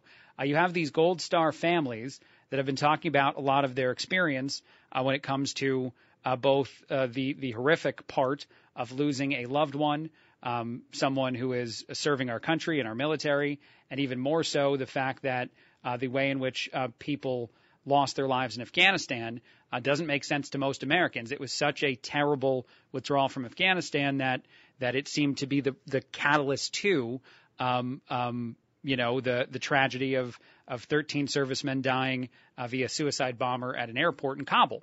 And so these parents have spoken up. This is a CNN interview, and they've all said pretty much the same thing. And it is disappointing that this isn't being covered more places with more consistency because it matters. And one of the things that this mother said is really powerful to me. Kelly Barnett is her name. She's the mother of fallen Staff Sergeant Taylor Hoover. Here's a little bit of what she said on CNN. Thank you, Jake. Well, if you give me a little leeway here, when I first saw, the text saying CNN wanted to talk to me, I was so happy. Where have y'all been? We need you, Jake. We need you. We need CNN. We need all the other networks to voice our opinions, our truths, and get it out there. We need the country to come together. I want justice for my son. He fought and he died for this country, not for conservatives, not for liberals. He fought for all of us. My job as his mom is to make sure that we come together and make sure this never happens again, and that all of our voices, our truths are always able to be told, and that we get to the bottom of this so, like I said, that it never happens again. What's so powerful to me about that is the strength of the person because you're being put on television by CNN to talk about the tragedy of losing your loved one, losing them in a way that a lot of people, all of those parents seem to think should not, and I believe should not have happened, and only happened because of the political win that the Biden administration believed getting out of Afghanistan was, and they didn't care about doing it the right way, even if it was a much longer way than the process that they put in place to do this, and any of the advice that they were given by military that they ignored. And there's a lot of stories about people saying, you can't speed it up this fast. It doesn't make any sense. But what I think is the most powerful is just the beginning part where she says, where have you been? I was glad to get a text, glad to get a message saying that CNN wanted to put me on television, but it's been a while, and we could use all of the platforms that we should be on to share these kind of messages, to call for people to step out of positions of power who made decisions that they made. And it is political easily. That is the reason that people don't put individuals on TV or on radio or any of the places they should be, because they don't want that part of the message out there. So I was really moved that the mother had the foresight to say that before saying that her son, anyone in the military, isn't fighting for a political party. They're fighting for the United States. They're fighting for everybody in it. And that I've heard that from a lot of veterans that I've gotten to know and talk to via going to the VFW or the honor flights or any of those things, the VFW in Peoria Heights. So there's just a lot of reasons to think that some of these stories are neglected and shouldn't be, and the politics need to be removed, need to be thrown out if they're a prevention mechanism for people to, or certain organizations to ignore these stories. And so I thought that was very powerful. And then beyond it, to say that we can't let things like this happen again is a message that I think any parent that loses a kid, even someone in our military who, said they would serve and protect us and said they'd put themselves in harm's way, would feel the same way, that they want change to be something that occurs. And change in this way is just accepting responsibility. That's all that they're asking for, I think. That's all I heard any of those parents ask for, is the people who made a decision to leave Afghanistan as recklessly as they did should be held accountable and should be removed from positions of making decisions in the future. That doesn't sound like a whole lot. They're not asking for giant policy changes of any kind, and yet, for some reason, this isn't making it on TV or on news as much as it should. All right, I'm going to take a break. After the break, we'll end the show with some lighter stuff yet again. I might have one last thing in the world of politics. The New York City Democratic Mayor Eric Adams is once again complaining about a thing that there's a lot of people in a lot of places throughout Texas are probably yelling at their TVs to shut up. But I'll play that, and then we'll do some other stuff before we get out of here. 1470, 100.3, WMBD. It's the Craig Collins Show.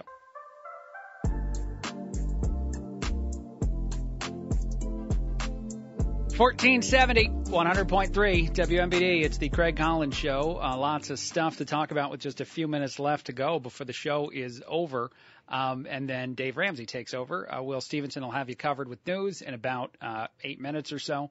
I do want to play one last news thing, and then I'll move on to less serious stuff.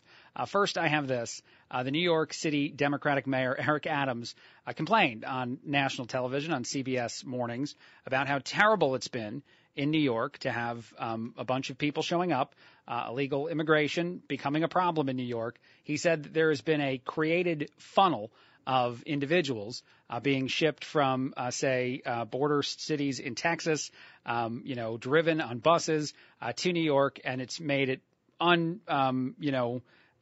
untenable, impossible for them to handle in the biggest city in our country, which has long said it was a sanctuary city.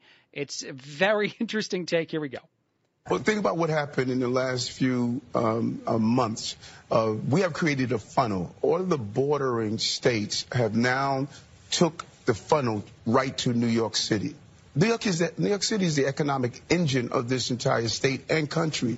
If you decimate this city, you're going to decimate the foundation of what's happening. Look at Chicago, Los Angeles, Houston, and now you're hearing the governor of Massachusetts. And so when people say, well, we gave them $100 million, $12 billion bill? Yeah.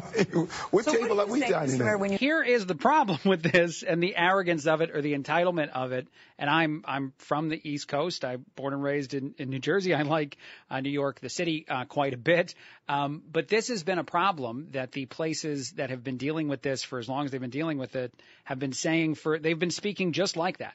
And they've been saying it for years, even before things got as bad as they've gotten over the last couple years while this administration has been in office at the border. And so when you say those things, when you complain about the problem, when you say there's no way to handle it, you're essentially making everyone who's complained about this before very, very mad, I imagine. And I've said it before, and I'll say it again. I do very much believe that changes could be made in the way in which people could legally enter into our country.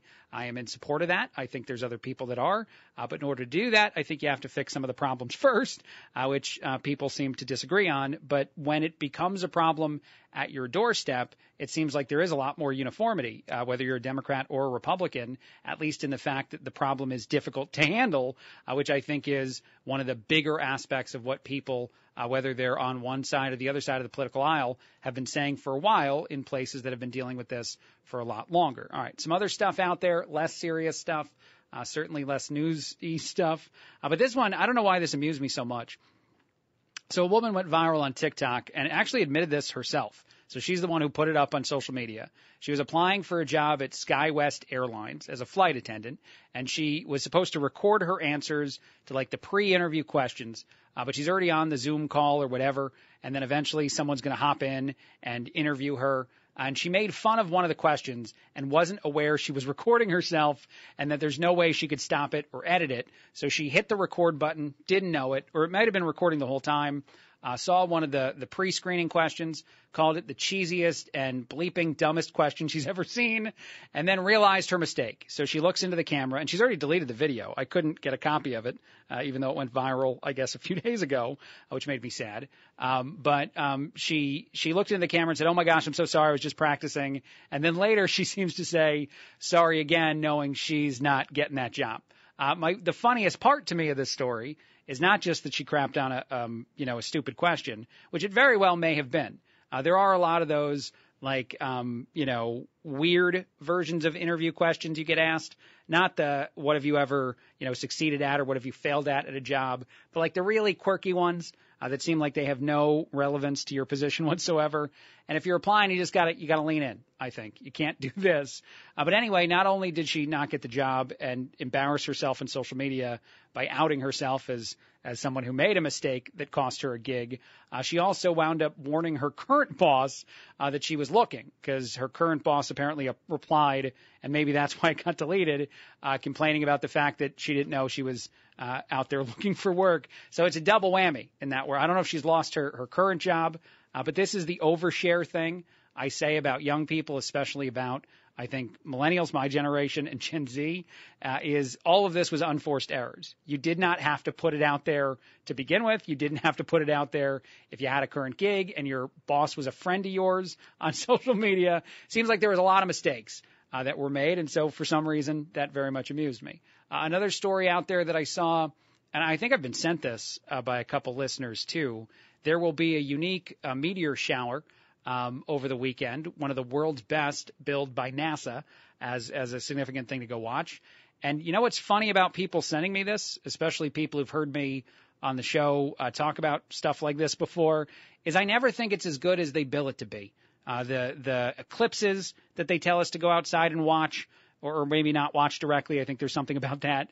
Even the one where Tom Skilling from WGN in Chicago went down a little bit further down in the state of Illinois and stood there and watched it and said how great it was.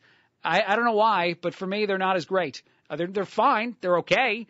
They're not these life-changing things or billed as these, once in a lifetime visuals that I'm told they are, at least not for me. I don't know. I'm the bah humbug guy in this world, so I apologize for it. But I saw that it's out there. There's a world's best meteor shower over the weekend. I think it starts at like 10 o'clock or something p.m. on Saturday, where NASA says you can see some of this stuff, depending on where you're at, I guess, in the United States or in the world.